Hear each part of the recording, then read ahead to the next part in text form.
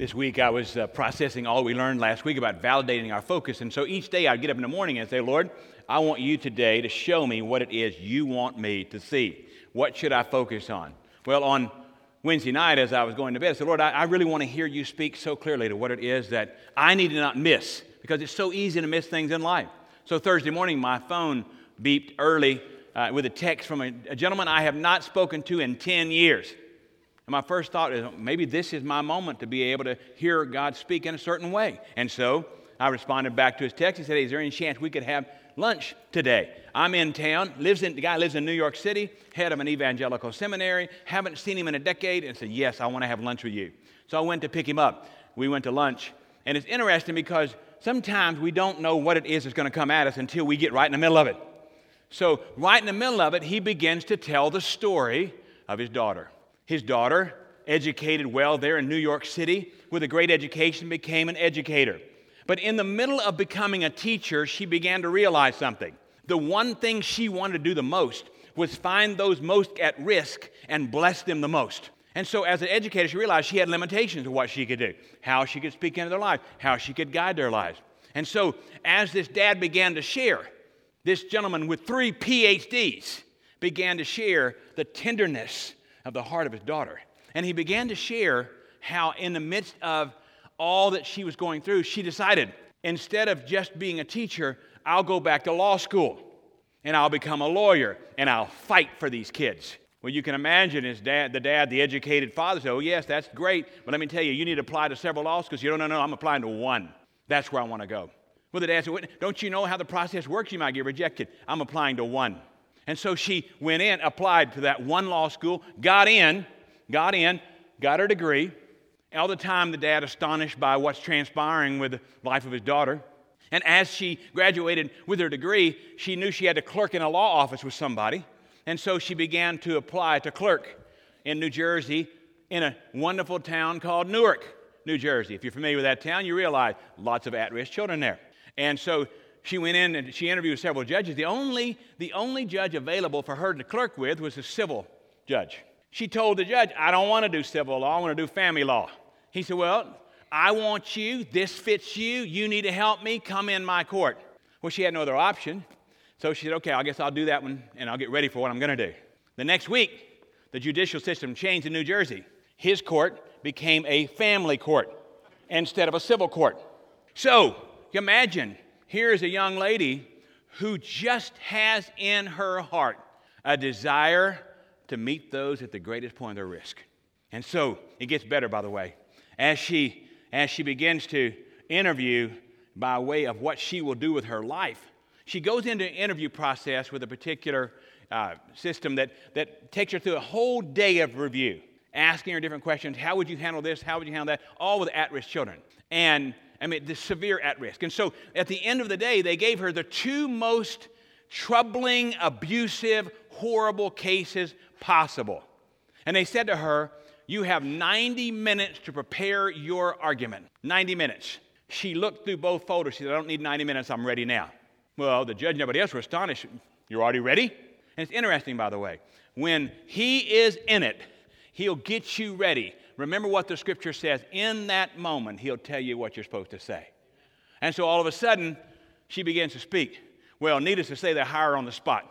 Today, 200 of the most at-risk children in Newark, New Jersey are under her personal care. 200. Now, I want you to think about this a moment. When it comes to the Red Sea of our lives, those moments when we say, you know what, I got to conquer fear, I got to move forward, that is where we define who we are. That's why we as a church have a commitment that begins right here to impact. And I'll talk more about that at the end of the service. But what I want you to see today is this. As you think about what we just watched on video, the missing link to every child's heart is not just care and not just foster care, but it's foster care under the auspices of the God who created them. And when you get that link put in there, something begins to happen in an amazing and powerful way. Well, needless to say, my luncheon with this gentleman was quite astonishing, because what he did was he reminded me that his daughter had enough faith to believe exactly what God would do with her. I want to ask you a question today. Do you have enough faith to believe that whatever he wants to do exactly he could do in your life? Or do you let fear get in the way of that? Today we find ourselves in Hebrews chapter 11. As you turn there, you turn to a very familiar passage.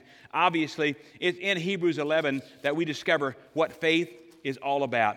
It's in this place where all of a sudden the writer of Hebrews brings to light a man named Moses. And what I want you to see today is this. Here is a story where two parents' conviction led to the most amazing and powerful story that you and I could ever read. Moses' story begins with Amram and Jochebed saying, this child will live, not die. And so as you look at it, beginning in verse 23, notice what the scripture said. By faith, Moses, when he was born, was hidden for 3 months by his parents because they saw he was a beautiful child, and they were not afraid of the king's edict.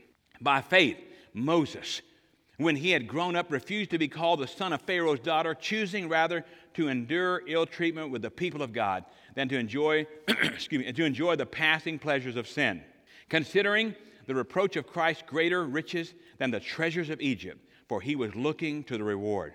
By faith, he left Egypt, not fearing the wrath of the king, for he endured as seeing him who is unseen. Don't miss that line. By faith, he kept the Passover and the sprinkling of the blood so that he who touched the firstborn would not touch them. Don't miss that. Exodus 11, the last plague.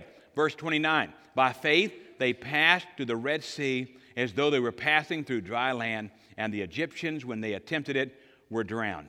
When you read this, you realize that all of a sudden here's the story that really deals with standing on the edge of tomorrow. In other words, the mother and father had to say, what will the future be like for my child? The people who were watching this all had to think through, how does this all fit in? And today we stand on the edge of tomorrow as it relates to a culture, as it relates to our own personal lives, as it relates to the things that we encounter.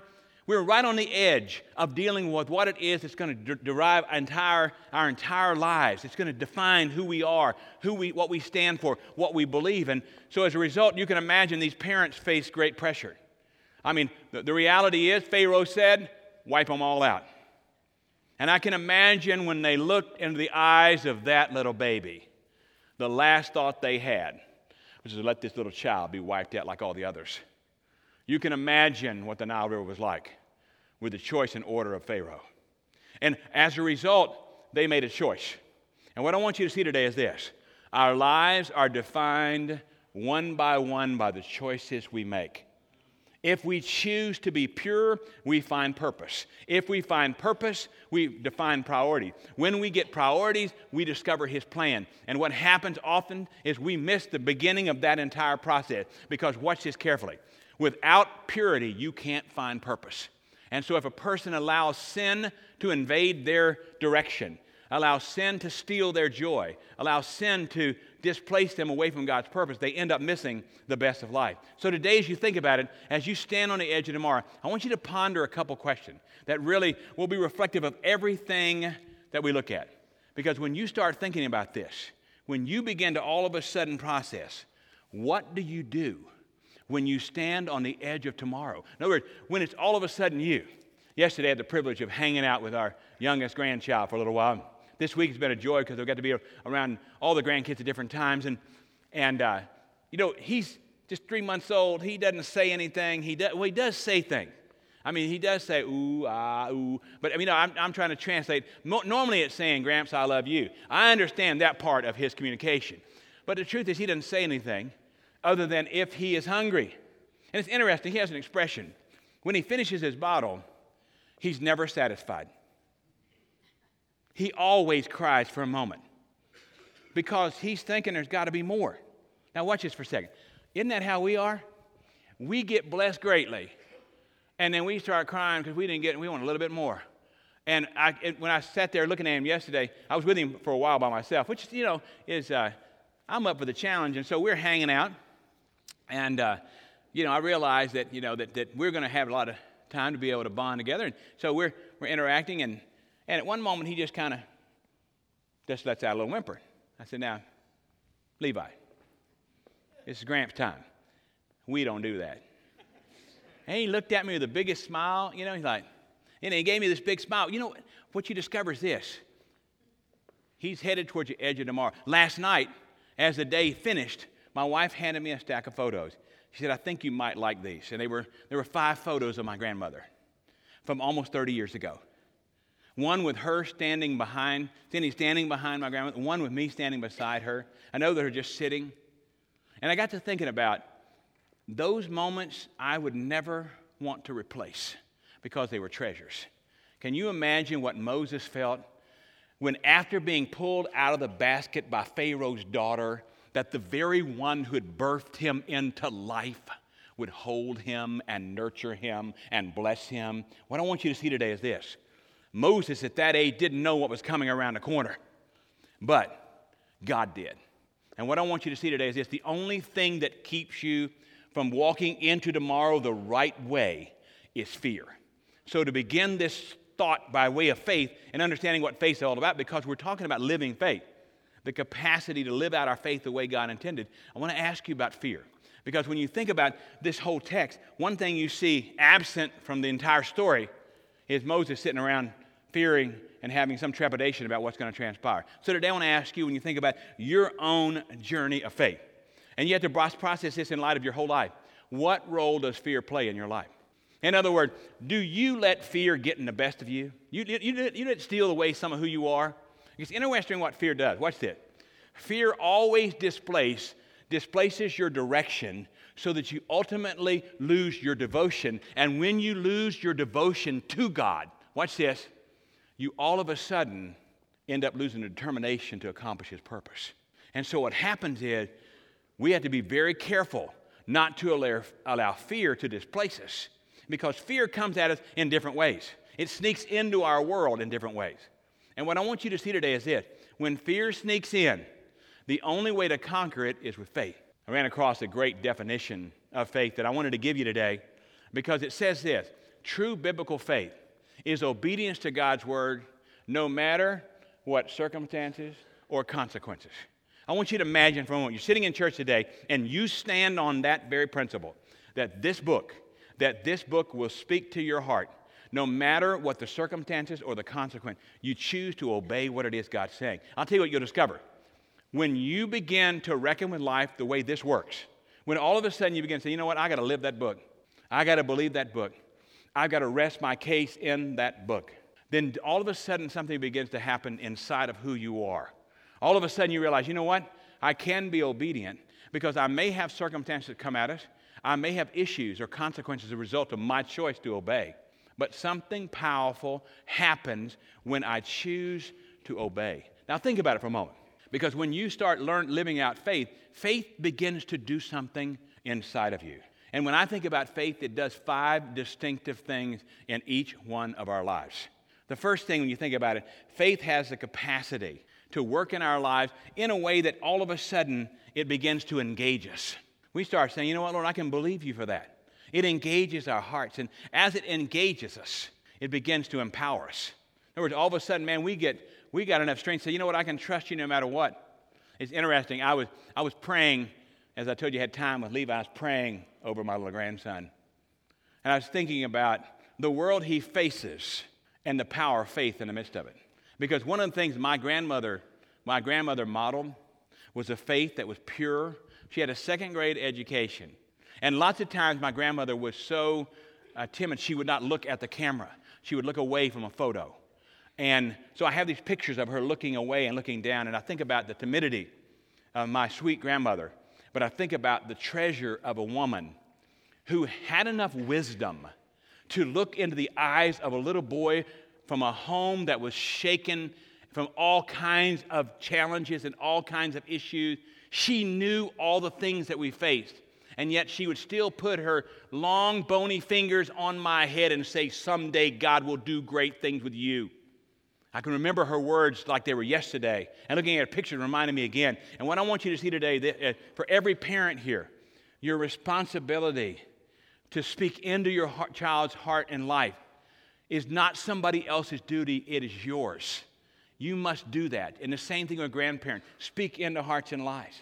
Because what happens when you start showing faith, it empowers. It empowers. I can't wait till the day comes when all my grandchildren come to know Jesus and are baptized and understand commitment. All those things are things I live for, things I cherish, things I believe in. But when you have faith, it engages you, it empowers you, but it also causes you to endure no matter what. Because some things come at you and you just fight on through them. You don't let them hold you back. When you start enduring, something else begins to happen because all of a sudden you get energized. That you realize, I can make it through this.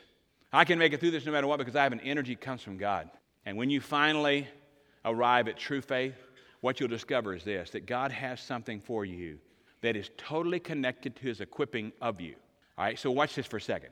If God's Word, if my obedience to His Word validates true faith, and I all of a sudden begin to live out His Word, what happens? What do I have as a tool for my life? I have His equipping. I have what it is He has for me. So you ask yourself the question, why did we get this story of Hebrews chapter 11, verses 23 through 29? Why was His story interjected into the great faith chapter of the Bible? It is because it helps us understand that fear should never have a place in the heart of somebody who is in love with God.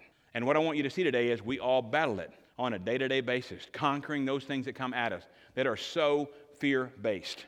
And so today we find ourselves in this passage, and what I want you to do is I want to divide our time by way of thought into two segments. The first one is I want you to see the foundation of faith. I want you to see what Hebrews says about that foundation, and then I want to translate that into application, watch this, at the Red Sea. All right, so what I want you to see today is two parallels. And please make note of this because it'll show you how your life is supposed to unfold. First of all, you build a foundation, then you get to the Red Sea and you live out what it is you believe.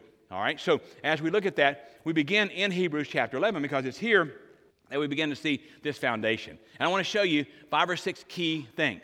First of all, look at verse 23, if you would, just for a moment. By faith, Moses, when he was born, was hidden for 3 months by his parents because they saw he was a beautiful child and they were not afraid of the king's edict. The first thing you see here is this. The foundation for our journey is that the courageous parenting that Moses got to grow up with. I mean, here are courageous parents who said, we're going to do it God's way. Now, when you read this verse, you note a couple things really significant. One is the reference says that he was a beautiful child. But it says beyond the beautiful child, his parents were not afraid. And I'm going to tell you, I want to say this categorically to every parent, every grandparent in the day we live in. If you shrink back in fear in teaching your children the principles of Scripture, you open the door to a dilemma that is bigger than you can calculate. But if you choose to convey to your children the principles of Scripture, then something powerful will begin to happen inside of their journey of faith. Now, I want to show you one real quick thing because when you read that, your first thought is, what made him beautiful? Look at Acts chapter 7 just for a moment. I want to parallel, and if we had more time, I would take you through a lot of different parallels, but I'm just going to take you to one besides what we're going to look at in Exodus. Look, if you would, in Acts chapter 7. Now, stay with me, by the way, because I'm going to move you through pretty quickly the whole idea of what it means to have a foundation the way God works and what it means to exhibit Red Sea faith. In other words, to stand on the edge when Pharaoh's coming at you with all that he has, which, by the way, you can't miss this thought. The adversary never comes at you except to kill, steal, and destroy. He never comes at you just to tease you. He never comes and puts something in front of you and says, well, this is an idea I want to throw at you. That's not how he works, all right? If you read the New Testament, you realize that. That's why Ephesians 6 is so significant for each one of our lives. But look at Acts chapter 7, verse 20. Notice what Scripture said. It was at this time that Moses was born, and he was lovely in the sight of God. And he was nurtured 3 months in his father's home. Now, think about this. He wasn't just beautiful to his parents. He was beautiful to God. And I'm going to tell you what you discover. Every little one created by God, they have a beauty that comes beyond and transcends beyond the parents to what God has. This week, I've had the privilege of, the other night, I had the privilege, Friday night, of hanging out with not just my 2 granddaughters, but 2 grandnieces. And it was a sweet time. As soon as I got there, they looked at me and said, Gaga, we need to go show you our castle. Well, I thought, where they got a castle at? Well, the dining room had been converted into a castle. And so they had blankets over the chairs. I mean, the kind of things you did when you were a kid. I mean, it took you back to another time. And so I got there, and I'm 57, all right? And their first question is, come in our castle with it, which means I've got to climb into that floor and get down in that castle and hang out with them. And we sat there and we interacted and we conversed. And the whole time I'm thinking, what will my back be like when this is all over? Because this is a little more challenging than I think. But we were there and we were conversing. And as I was looking into their eyes, those children, I realized that these treasured moments, these kids have been entrusted to parents who have to be courageous enough to guide them the right way, to guide them towards true faith. And I'm going to tell you what I discovered. The beauty of those children spoke to my heart because they have that creative mind that says, this is the world we can live in. And it's interesting because my granddaughter and my grandnieces, they're all caught up in Frozen. They if you're not familiar with that, it means you're really old. And so, because Frozen is the most productive thing Disney's done in its whole history. And so, the two little grandnieces started freezing me. And if you're familiar with that, one of the sisters can freeze you. I'm going to stick your hand out, freeze. So I would stop whatever I was doing, like I just freeze. And my granddaughter wanted nothing to do with me being frozen. And so she started screaming, no, don't freeze him. And I got to watching her because, it's interesting. Even as a 3-year-old, she wants to make sure her gramps is doing okay. And my grandnieces, they didn't worry about that because, they overruled her completely because they kept freezing me. And here's what I want you to see. Watch this. What freezes us the most? Fear. And who puts their hand out and throws fear at us? The adversary. So here's what I want you to see. If fear has frozen you, get the courage to conquer your fear. If Amram and Jochebed could do it, you can too. All right? Now let's look on though. Verse 24, Hebrews chapter 11. We're building a foundation here. Verses 24 and 25. By faith Moses, when he had grown up, refused to be called the son of Pharaoh's daughter, choosing rather to endure ill treatment with the people of God than to enjoy the passing pleasures of sin. Watch this. Here is a guy who had everything going for him, but he had a conviction. He had a conviction. And what I want you to see is this. When you have a foundation that is based in faith, you have convictions beyond comfort. Because here's what he said. I don't care if Pharaoh opens the entire treasury to me. I still hear the voice of my mom. Don't you know that his mom kept speaking into his world? This is what you need to know. How could he have ever been so effective as an adult? And what I want you to see today is this. What you and I need by way of foundation is convictions about things. We need to believe by way of conviction of what it is that God has for it. And watch this. When you begin to shift your convictions into what somebody else thinks instead of what God thinks, you're in big trouble. And we live in a day where we're saturated with messages. This is okay, this is okay, this is okay, this is okay. Listen carefully. The only thing is okay is what's validated in God's Word. If it's not in His Word, you can't get a conviction to stand on.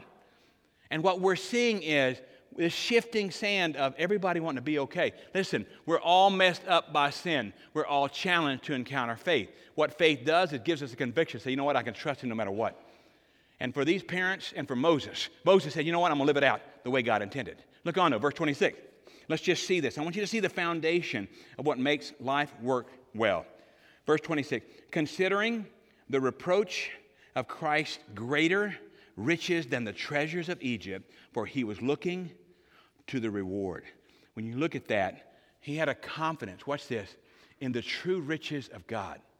He had a confidence in what it was that God could do for him. And I want you to look carefully at the very first word of verse 26. It says considering. And when you look at that particular word, it was not a glancing thought. It's a product of deep evaluation. In other words, here's what Moses did.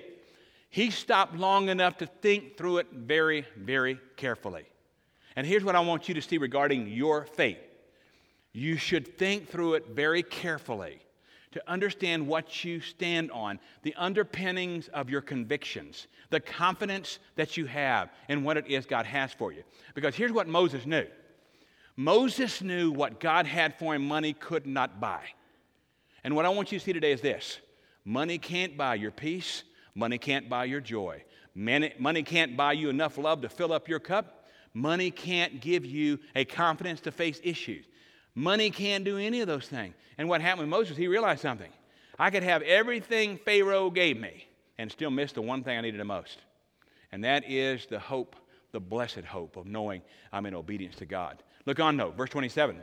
Notice what happened. We're building a foundation here. And in verse 27, you notice what happened. By faith, he left Egypt, not fearing the wrath of the king, for he endured as seeing him who is unseen. Watch this. Looking beyond fear, he saw God. And what I want you to see today is this. When you look beyond your momentary fear, you can find one watching over you that does never shake, never flinches, never misses what it is he has for you. And I'm going to tell you what I've discovered is when somebody comes to the place where they don't let fear define their direction, they end up with the most amazing life. And so if you're here, what really happens is Moses had a pointed focus. It was a laser focus that said, I'm not worried about what Pharaoh can do. Let me ask you this. Was there military advantage? Yes.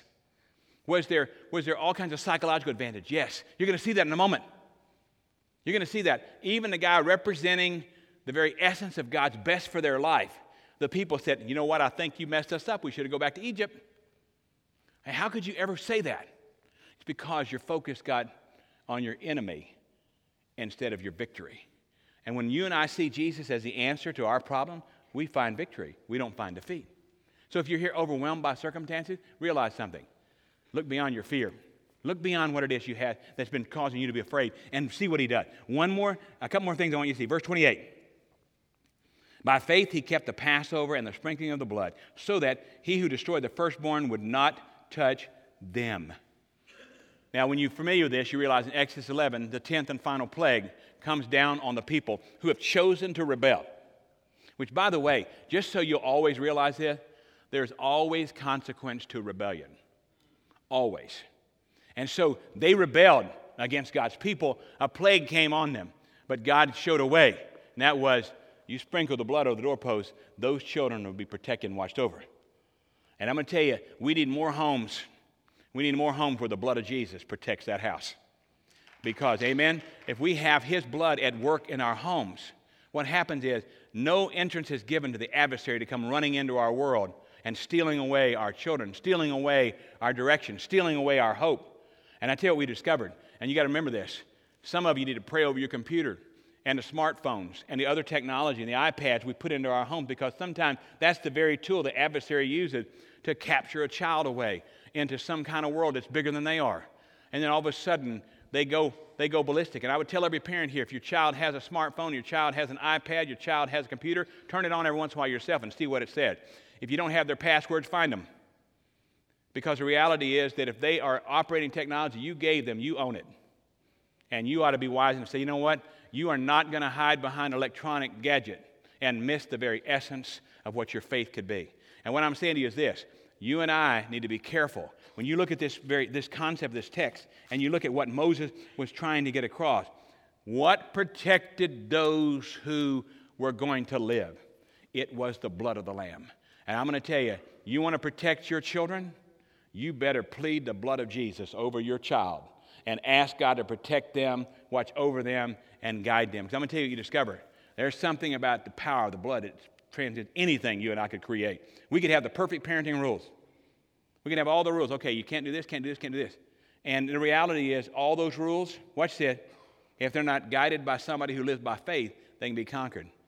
Because the child creates an atmosphere of fear that makes you think, well, if they don't have their technology, if they're not able to text somebody, if they're not able to communicate with somebody, hey, guess what? You and I grew up without any of that, and we actually grew up normal. So we don't have to believe, or at least quasi-normal. The reality is that you and I we live in a day where the only way you can make a call was to get on a line phone and say, hey, guess what? I want to ask you a question. I want you to be really honest. Has all this technology done as much as we think? I mean, it's made us be more connected. And yet what we're discovering is that most people can't even go to sleep at night without checking their phone one more time, and they check it during the night. 94% of people in our land are addicted to their technology, so much so that if their phone is taken for a moment, they go into an absolute phobia. Can you imagine that? Let me ask you a question. What would happen if you came in the doors of church and said, okay, put your phone in here. You had a bucket. We got all your phones. You know what? For some of you, you go into spastic. You would all of a sudden, you would spastically react and, I can't do it. Because so-and-so might text me, my dream boyfriend. Forget, he's a nightmare. He's not a dream. If he texts you during church, there's something wrong with his brain.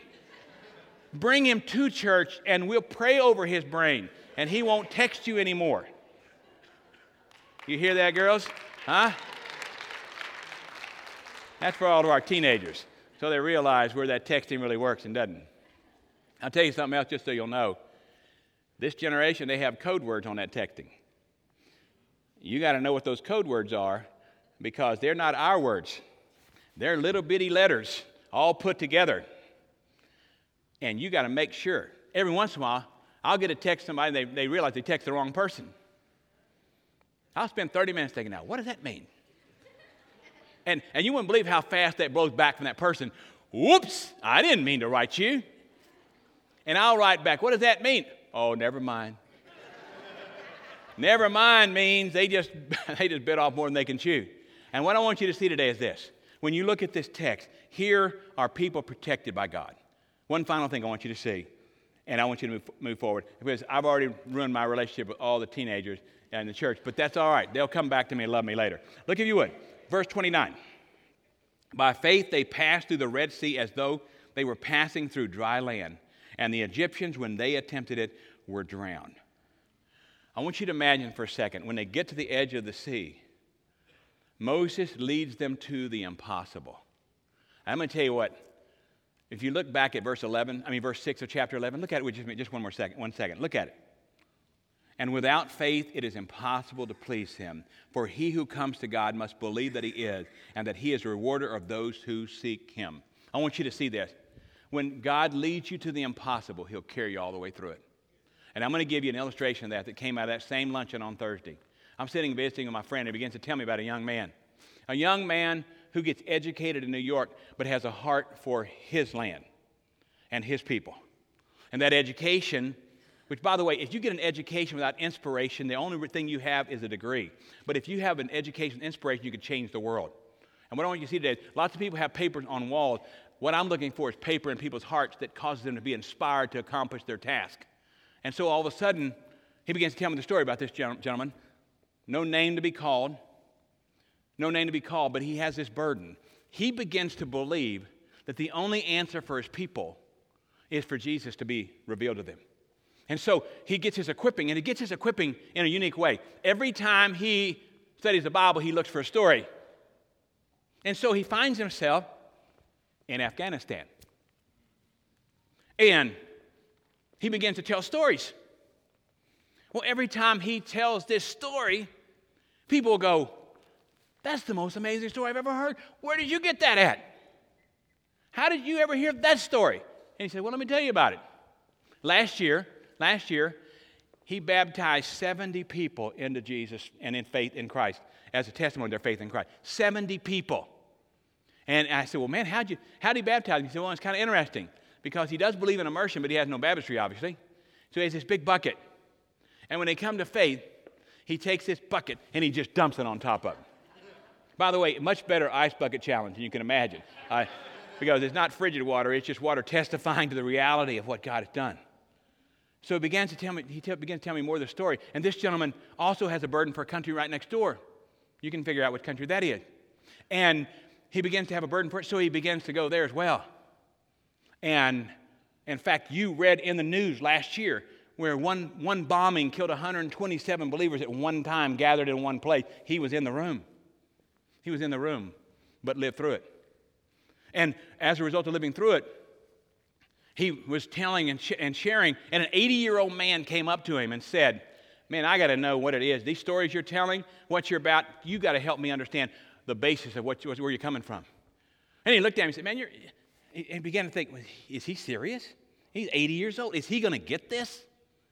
And he began to tell him a bit. He said, I'm going to tell you what you do. He looked at this 80-year-old man. He said, look, you go back to your village. You think about it overnight. If you're serious about it, come back tomorrow.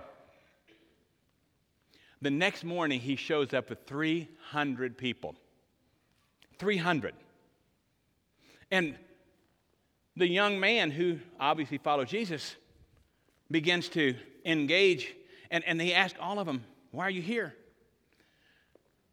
That 80-year-old woke us all up, told us to get out of bed, get our clothes on. We're going to go hear the most amazing story we'll ever hear. 300 people came to Jesus in a country. I mean, think about that. Why? Because an 80-year-old man heard the reality of the story. And here's what I want you to see. Our story is the most remarkable story of transformation you can imagine. If you sat in a mug and muffin, as my wife shared me what happened yesterday, and listened to those from another country talk about the difficulty people face in certain land, I'll tell you what you discover. We have the unsearchable riches of an amazing story that rests on the story of Jesus. All we have to do is tell it. And I'm going to tell you this. You should not be afraid to tell the story that changes people's lives forever. If that guy can do it there, we can do it here. And it's amazing what he said when interacting with this professor and talking to him. He asked him, are you never afraid? And he looked at me and said, why would I be afraid? Why would I be afraid? He said, all you got to do is be smart. And I thought to myself, you know what you're saying?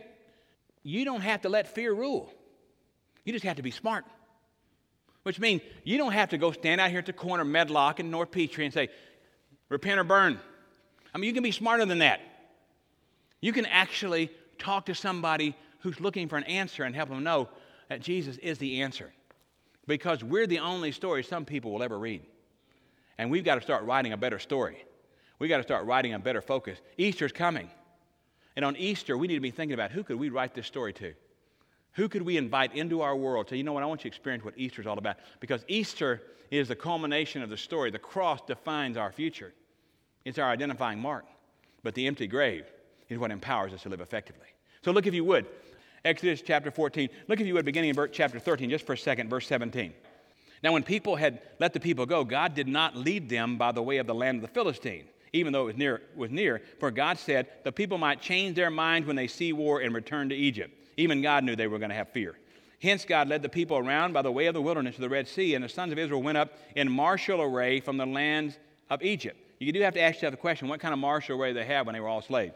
Look on, verse 19. Moses took the bones of Joseph with him, for he had made the sons of Israel solemnly swear, saying, God will surely take care of you, and you shall carry my bones from here with you. Then they set out from Succoth, and they camped in Etham on the edge of the wilderness, and the Lord was going before them in a pillar of cloud by day to lead them on the way, and a pillar of fire by night to give them light, that they might travel by day and by night. He did not take away the pillar of cloud by day, nor the pillar of fire by night from before the people. And here we begin in chapter 14. And what I want you to see is Red Sea faith. And I'm going to cover it in the text as it opened up. Verses 1 through 4. Look at it first. Now the Lord spoke to Moses, saying, tell the sons of Israel to turn back and camp before this place between Migdol and the sea. You shall camp in front of this place opposite by the sea. Now I didn't call those names out because I would butcher them in our language. All right? So I'm not using them. Verse 3. For Pharaoh will say of the sons of Israel, they are wandering aimlessly in the land. The wilderness has shut them in. Thus, I will harden Pharaoh's heart, and he will chase after them.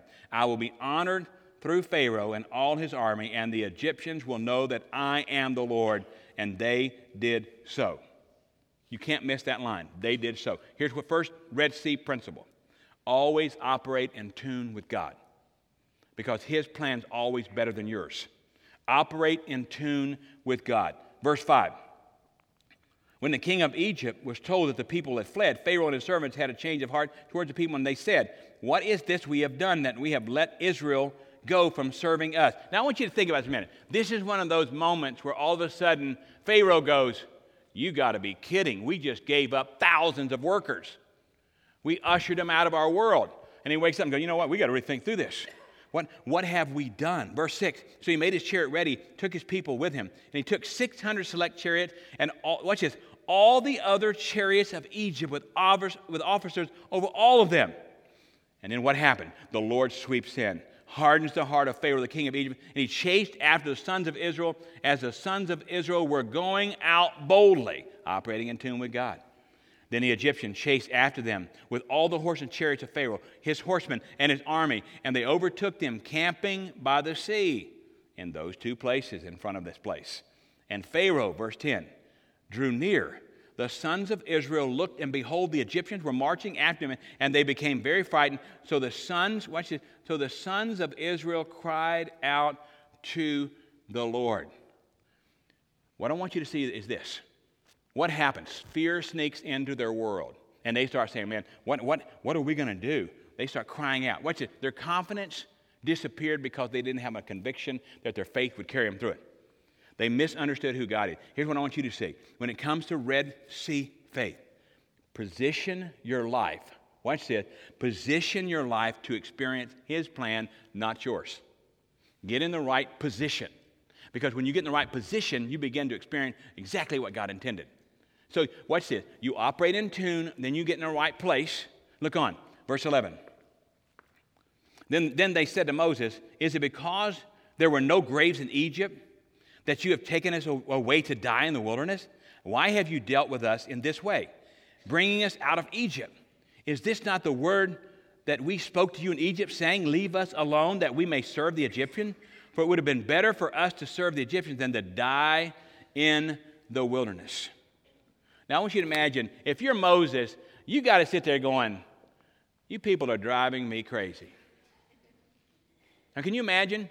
I mean, every time something didn't add up the way they wanted to, they start whining. I'm going to tell you what you discover. It's easy to whine and hard to trust. And we as a people, I want you to see this as a church. We as a people, we are not people who whine. If you whine, don't come to my office. Because I'm not looking for a bunch of whiners. I'm looking for people with trust. I'm looking for people who say, you know what, I'm going to follow God's best for my life. And all of a sudden, they start saying, it'd been better we'd have died back there. I want to ask you a question. Was there a single aspect of life living in Egypt that was good? No. No. But what happened? Doubt and fear took the place of direction and faith, and they screwed up their lives for a moment. But you know what the difference was? They had a strong leader. And I'm going to tell you what you have in this church. You got pastors and others who are strong leaders. If you think this pastor is going to yield to the whim of a culture that is more screwed up than I can count, you don't know me very well. Because I'm going to tell you what you're going to discover. When it comes to this book, I'm going to live it to the last breath. And we as a people, I'm going to tell you, we don't have to sit around whining about somebody making an unwise choice. We need to line up and follow the right choice. Don't live in fear. And so all of a sudden here, Moses comes to a place where you and I arrive as well. And that is, we always need to remember who fights for you, who fights with you. You always got to remember that because God's with you. Nothing's going to come at you. No weapon formed against you will prosper. Isaiah 56. You don't have to get all caught up thinking, you know, I'm going to get wiped out with this. No, you're not. You're going to be stronger as a result of it. No weapon. Look on, no. Look what happened.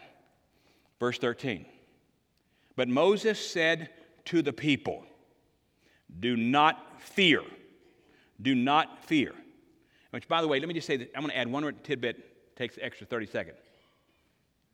The quickest pathway to missing God is distorting your reality by allowing fear to rule. All right?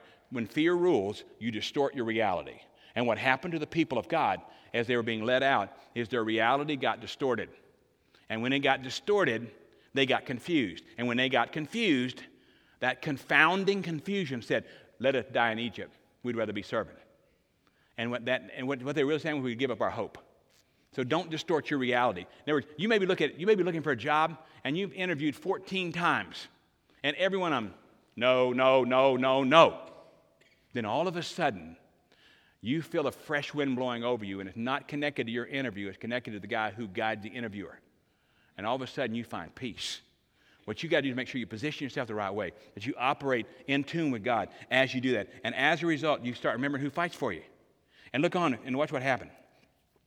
Don't fear. Stand by. See the salvation of the Lord, which he will accomplish for you today. For the Egyptians whom you have seen today, you will never see them again. You ought to underline that, because here's what you remember. When you conquer something that used to take hold of you, it never has to be arriving again. In other words, if you have fear, and all of a sudden you know what, I'm going to trust in the Lord, you set it aside. He said, you're never going to see these people again. Now, I want you to think about this for a second. Did they have any idea how amazing God's plan was? No. You don't either. I don't either. But here's what I do know. It always takes one step into the sea to prove your faith. One step. And then what happens? Look at verse 14. The Lord will fight for you while you keep silent. You ever notice what fear makes you do? Makes you loud, doesn't it, at times? Lord, why? Lord, how? Lord, when? And all of a sudden, here is that Red Sea faith, and I want you to see this. Stay quiet. Watch this. Stay quiet. And as you are quiet, you get quiet enough to listen and to obey and to believe. I'm going to tell you, when you get there, your life changes forever. And I realized this is the longest sermon I've preached in a long time, but I couldn't stop till we got to that point where you listen, you obey, and you believe. Because in this very room are some who need to step into the Red Sea of obedience. And my question to you is this: how will you face tomorrow? If you're my acquaintance and story from Afghanistan, you'll wake up tomorrow morning with the same faith you had that day. If you're defending a child in Newark, New Jersey, you will wake up with a desire for that child to have hope. And that's why we come to his house on this day knowing we want hope.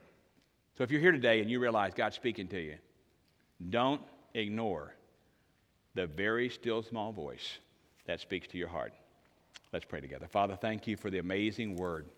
It speaks to our lives, takes us to the edge of tomorrow, and helps us realize that at every tomorrow there is a faithful God today who watches over our steps, who governs the affairs of our lives. And Lord, today we sang songs that remind us that whether we're in the cross or whether we're looking at our God or whether we're blessing your name or whether we're realizing that forever you are true. All those songs brought us to this very distinct passage of Scripture, that Moses, rather than settling for the riches of Egypt, was looking for something that was unseen. And today we look at what is unseen except for what you see. And Lord, there in this room, there are those who need to say yes to your plan, yes to your will for their life. And I pray, Lord, you'd speak to them in an amazing and powerful way. Move in this service. Bless the lives of people. We pray in Christ's name. Amen.